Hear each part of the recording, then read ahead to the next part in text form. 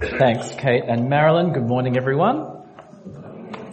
For our guests, I'm Anton, I'm Senior Minister here, and last year I was at a school function at my daughter's school, and I was talking with some of the other dads, many of whom work in finance or corporate insurance or things like that. And last year, of course, we were coming out of COVID life, and so we got talking about international travel resuming again. And one of the dads talked about some of the perks that you get when you're flying, particularly flying with work, and entry into the airport lounges was one of those perks. I don't know, have you ever entered into one of those special hallowed places at the airport? I've never been in one. I don't tend to fly for my work all that much. But some of the dads obviously have been, and I'm sure some of you have. The one that they mentioned though, the big one that they mentioned was the Qantas International First Lounge. That's kind of the premium. It looks pretty good, doesn't it? And one of the dads said, well, if you can get into there, then you know that you've made it. That was kind of, said it a bit tongue-in-cheek, but a bit not tongue-in-cheek. The places that we enter are an indication of our importance in some way. The closest thing I came to something like that was a number of years ago. I was at the Formula One Grand Prix, obviously, if you know me. And because I bought a 4-day pass, not just a 1-day pass, but a 4-day pass, I got entry to walk alongside the pit lane on one of the mornings. And so that's what it looked like there. Got to walk in and see, look through the garages and what was all that was going on. You can see the people over on the left behind the rope. They didn't have access, but I did, so I got to go in. And don't you feel important when you have special entry somewhere? Well, whether it's, at the Grand Prix or backstage at a concert or anything like that, then entry into somewhere special, like the member stand at the SCG or that friend that you have who lives on the water and you get entry through their security gate into their glorious house. The places you may enter can say a lot about you, your status, your connections, who you know, how much you have paid. But today in God's Word, we're looking at entry into somewhere even better than the Qantas Lounge. We're dealing with entry into the kingdom of God. And as we've seen in Mark's Gospel, the way of the kingdom of God is not always the same as the way of this world. So a big question for today is, what does it take to enter the kingdom of God? Because if you are seeking God, if you want to experience His rule and His reign over you from the one who made you, if you long for the blessing that God wants to give you, then you want to know the answer to that question. What does it take to enter the kingdom of God? Well, grab your Bible again, open up to Mark chapter 10, and let's see what God says. Let me find the right page. There we are. Well, we're continuing on in our series of Jesus, the Servant King. And in our little episode here, starting at verse 13, we see Jesus and people are bringing children to Him. It's as if Jesus was standing on the other side of those doors and all the children were filing out to Him, bringing babies and toddlers and teenagers and young kids. All the parents wanted Jesus to bless their kids. But then there's the disciples saying, no, don't bring your kids to Jesus. You wouldn't see them in a Qantas Lounge. Don't bother Jesus with them. He's got more important people to mingle with, or something like that. See Jesus' reaction? He was indignant. He was really annoyed at the disciples for saying that. Have a look at verse 14. He said to the disciples, let the little children come to me. Do not hinder them, for the kingdom of God belongs to such as these. What a statement from Jesus. Jesus was saying, these are my people. The kingdom of God is for them and for people like them. Of course let them come up and see the King, for theirs is the kingdom. Well, Jesus actually said in verse 15, have a look, truly I tell you, anyone who will not receive the kingdom of God like a little child will never enter it. So entry into the kingdom of God is not about how many frequent flyer points you have. It's not about which ticket you've purchased. It's about being like a little child. Not in every way. Not in terms of having lots of energy all the time or being poor at emotional regulation or frequently using toilet talk. That's not, not every aspect of a child. Have a look at the passage. It says, the children receive the kingdom of God. That's one of the traits of children. They receive things. As us adults, we can earn things, we can buy things, we can own things. Children receive things. They're completely dependent on other people to survive. Food and clothing, affection, attention. It's all from other people. There's nothing in them that earns them or qualifies them into the kingdom. It's just that they are helplessly dependent. They have helpless dependence. So what does it take to enter the kingdom of God? Well, it's helpless dependence on God. We'll come back to that in a little bit, but looking at what Jesus says about children here, let me just pause and reflect on some of what the implications are. Firstly, we see Jesus loves children. Now, that's probably not a controversial thing to say today, but back then it certainly was. Children had zero status in the ancient world. The disciples demonstrate that, don't they? But Jesus affirms the value of children, letting them come to him and blessing them. But Jesus also affirms the full spirituality of children, them as believers, them with faith. Jesus is saying the faith that the children have now even as their children, that's the kind of faith that grants you entry into the kingdom. It's fully dependent faith. So it isn't like, there's children, but they only really become Christian when they are old enough to make a decision for themselves. That's not how Jesus treats them. Jesus blesses them as children with their childlike faith, not just when they're old enough. And of course, they've got plenty to grow and learn and mature in their faith. But Jesus blesses them as children. And that's partly why we wanted to combine our morning services and particularly our 2 Cornerstone and Junior Fresh programs so that the children of All Saints have the opportunity, the best possible environment to express their faith in Christ and grow in that faith. And that's why we baptize children of believing families in this Anglican church. Because a child may still be a Christian with their training wheels on. They may be growing into faith. But they are still Christian as they are raised up in the instruction of the Lord. And that's also why from time to time they take part in the Lord's Supper at this church.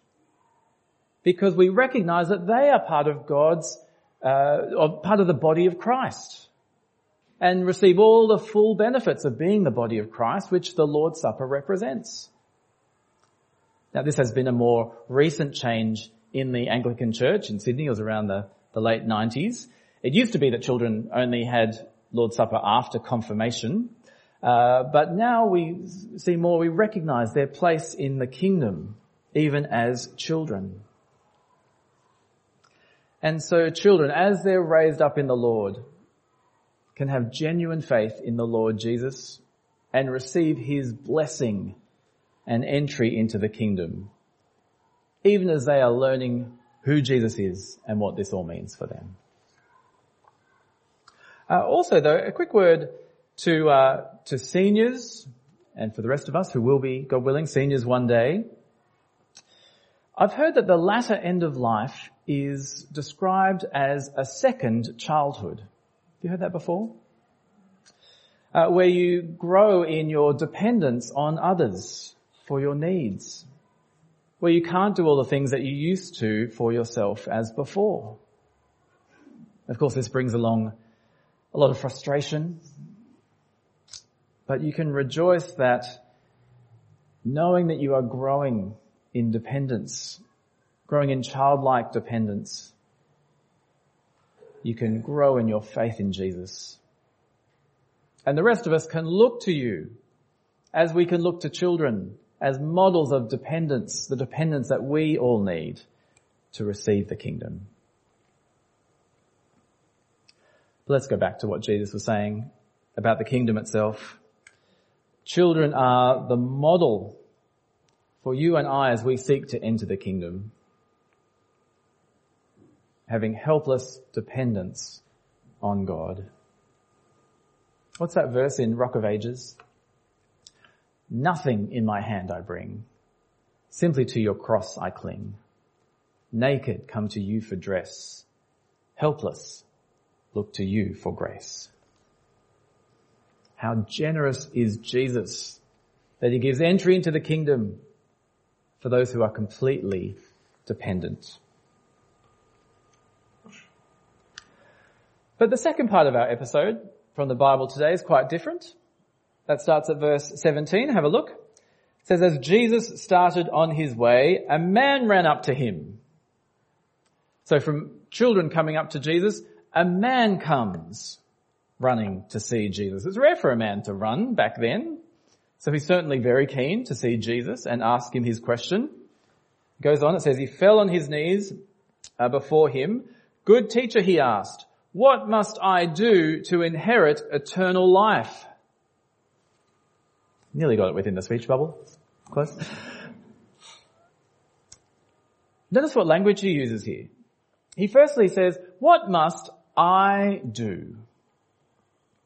What must I do?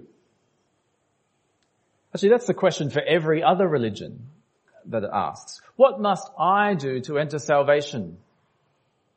It's also the question for every secular person as well. What must I do to be accepted into this world? Or what must I do to live up to my own expectations or to be good enough?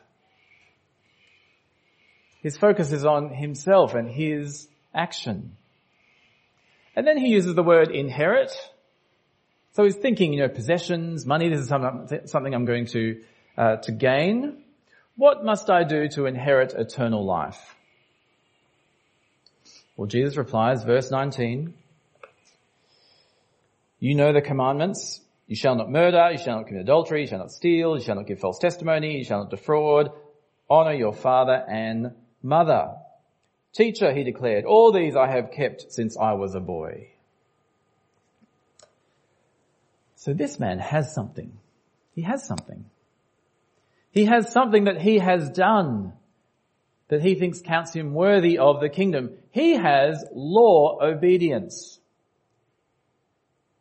Obedience to the law of God. All his adult life, he has been obedient to these commands. Look at all the frequent obedience points I've earned. Surely that counts into entry into heaven. But look at verse 21 closely, will you? It's a very important verse. Have a look. Jesus looked at him and loved him. What a detail Mark includes. Firstly, that he looks at him. Then it says he loves him. What Jesus says next, he's not being a jerk. No, he was loving him. And so he didn't just say something nice to placate the man.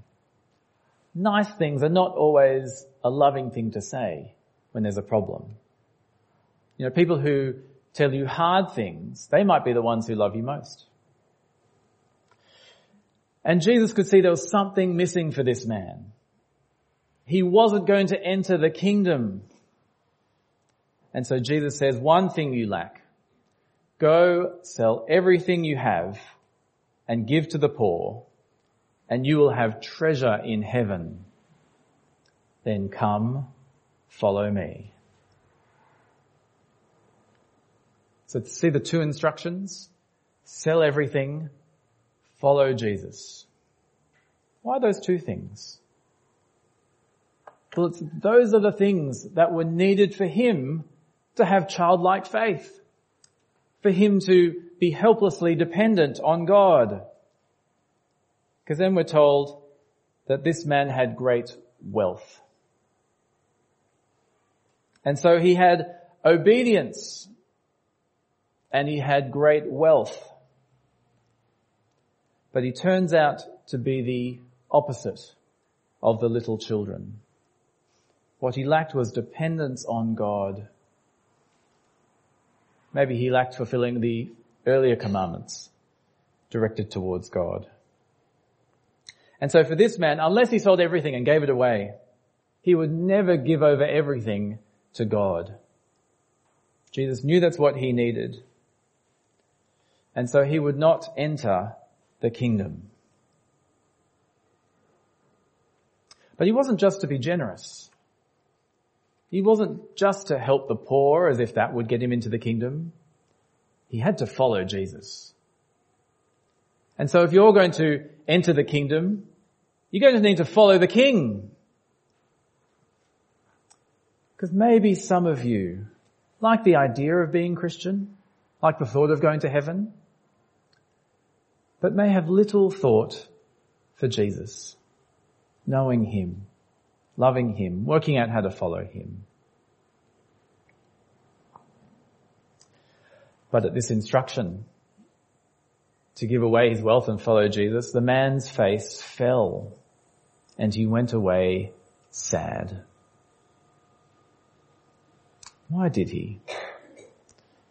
Here's a quote from Kenneth Bailey, who's very familiar with this ancient context.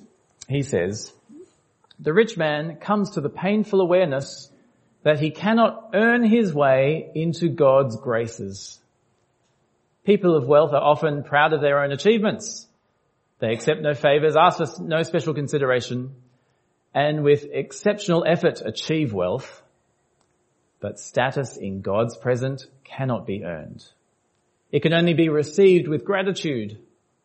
The self-confidence of the self-made person crashes and dissolves like a mighty wave on a sandy shore when eternal life is at issue." What must I do to inherit eternal life? Jesus says, I'm sorry, you can't do anything. In the rest, all other spheres of your life, you can do lots of things to get what you want. But there is nothing you can do to inherit eternal life. No great act of philanthropy will do it. There's no deal that you can make. There's no law to keep. You can do nothing. And so, verse 23, how hard is it for the rich to enter the kingdom of God? And that should be a terrifying statement for you and me. Because when we think of the rich, we think of those people. But no, we are rich. We may not all live in mansions. Some of us are richer than others. But we are some of the richest people who have ever lived through all history. So for example, if you're on the minimum wage only in Australia, you are richer than 80% of the world just on minimum wage. If you have the average income, if you have an average income for Australians, you're in the top 2% of wealth in this world. And so I think Jesus is referring to us here. How hard is it for the rich to enter the kingdom of God? You think it's hard to get into the Qantas lounge? Entry to the kingdom of God is impossible. It's impossible. It's easier for a camel to go through the eye of a needle than for someone who is rich to enter the kingdom of God. It's hard enough to get thread through the eye of a needle, let alone a camel, the biggest animal in Palestine, is Literally impossible. There is no way for you to enter the kingdom. Did you hear that from Jesus? There's no way for you to enter the kingdom. You cannot do it. So when it comes to the kingdom, make sure you don't look down on others, because you are not better at getting into the kingdom than they. Nor should you envy others, maybe envy those who are richer than you, because they are no better off in getting into the kingdom than you. And if you're amazed or perplexed by what Jesus is saying, so are the disciples. In verse 26, they said to each other, "Who can be saved? Who can be saved?" Verse 27, Jesus looked at them and said, "What is impossible with man?" He said, let me read it. "With man, this is impossible." If it's us, it's impossible. But not with God. All things are possible with God. The rich man was trying to do the impossible, being obedient enough or wealthy enough to enter the kingdom. And maybe some of us are doing the same. Are you trying to do the impossible? Expecting to enter the kingdom due to your obedience or your good deeds or your concern over global crises or your kind heart? What are you trying to do to inherit the kingdom? Well, what does it take to enter the kingdom of God? It takes God to get you in. It takes following Jesus, because he will do what is needed for you to inherit eternal life. Jesus achieves the impossible through his death and resurrection so that we, fallen sinful people, can inherit God's kingdom. But God must do it through his Son Jesus, through his work of salvation. We just need the posture of helpless dependence on him. And so the good news is, we can enter the kingdom. You can inherit eternal life. Only if we follow Jesus and we are helplessly dependent on him, trusting in his work to gain us entry into the kingdom. That's why at All Saints we want to see all kinds of people encounter Jesus. Because unless we're dependent on him, we won't enter the kingdom. So do I have to sell all my possessions like this man? Is that what Jesus is calling me to do? Well, you'll be pleased to know that the instruction's only given to this man. It's not part of the rest of the teaching to the people of God in the Bible. And so that might be a relief. Oh, good, I get to keep all my things. But maybe the call is to follow Jesus. And who knows what God might call you to give up as a member of his kingdom. One commentator says, Jesus always demands that those who come to him put away their gods, whether it be their possessions, position, power, a person, or a passion. Anything that we rely on for salvation, for our worth, needs to be put aside if it hinders us following Jesus. Or what we have been given, we can put to use for the kingdom. As we live for the kingdom, there will be times where we give things up for the sake of Jesus, or for the spread of the gospel, or so we can be obedient to his teaching. And so are you willing and open to give up things, to give away things, to put aside things for Jesus? The disciples have done this, and one of them said, "We've left everything to follow you." Well, let me close with this promise from Jesus. Verse 29. "I tell you," Jesus replied, "no one who has left home or brothers and sisters or mother and father," reminds me of our mission partners in Dubai, they've left family for Jesus, "or children or fields were the main source of income back then. No one who has left all these things for me and the gospel will fail to receive 100 times as much in this present age, homes, brothers, sisters, mothers, children and fields, along with persecutions, and in the age to come, eternal life. Following Jesus means you will receive more than you give up. Firstly, in this present life. What you leave behind in this world, you will gain more. Jesus says, in this life. It's not a prosperity gospel. You give this much and God will bless you tenfold. But God will provide more and more. And this is probably the hardest part of the promise for me to believe in. I get the persecutions bit. But because sometimes the cost of following Jesus seems so high. But in various ways, and particularly in this fellowship of believers, in this room, there are many more brothers and sisters than any of us have biologically. Jesus blesses us with more than we have given up. But of course there's promise for the age to come. Eternal life. So even if we did give up everything, we gain eternal life. We will gain so much more and for so much longer. That is our hope as we put our trust in Jesus. So come to Jesus with childlike, dependent faith. Follow him, for he has done the impossible and saved us. And be willing to give up anything in this world for him and for the gospel. And he will provide for you and grant you entry into the kingdom of God. Amen.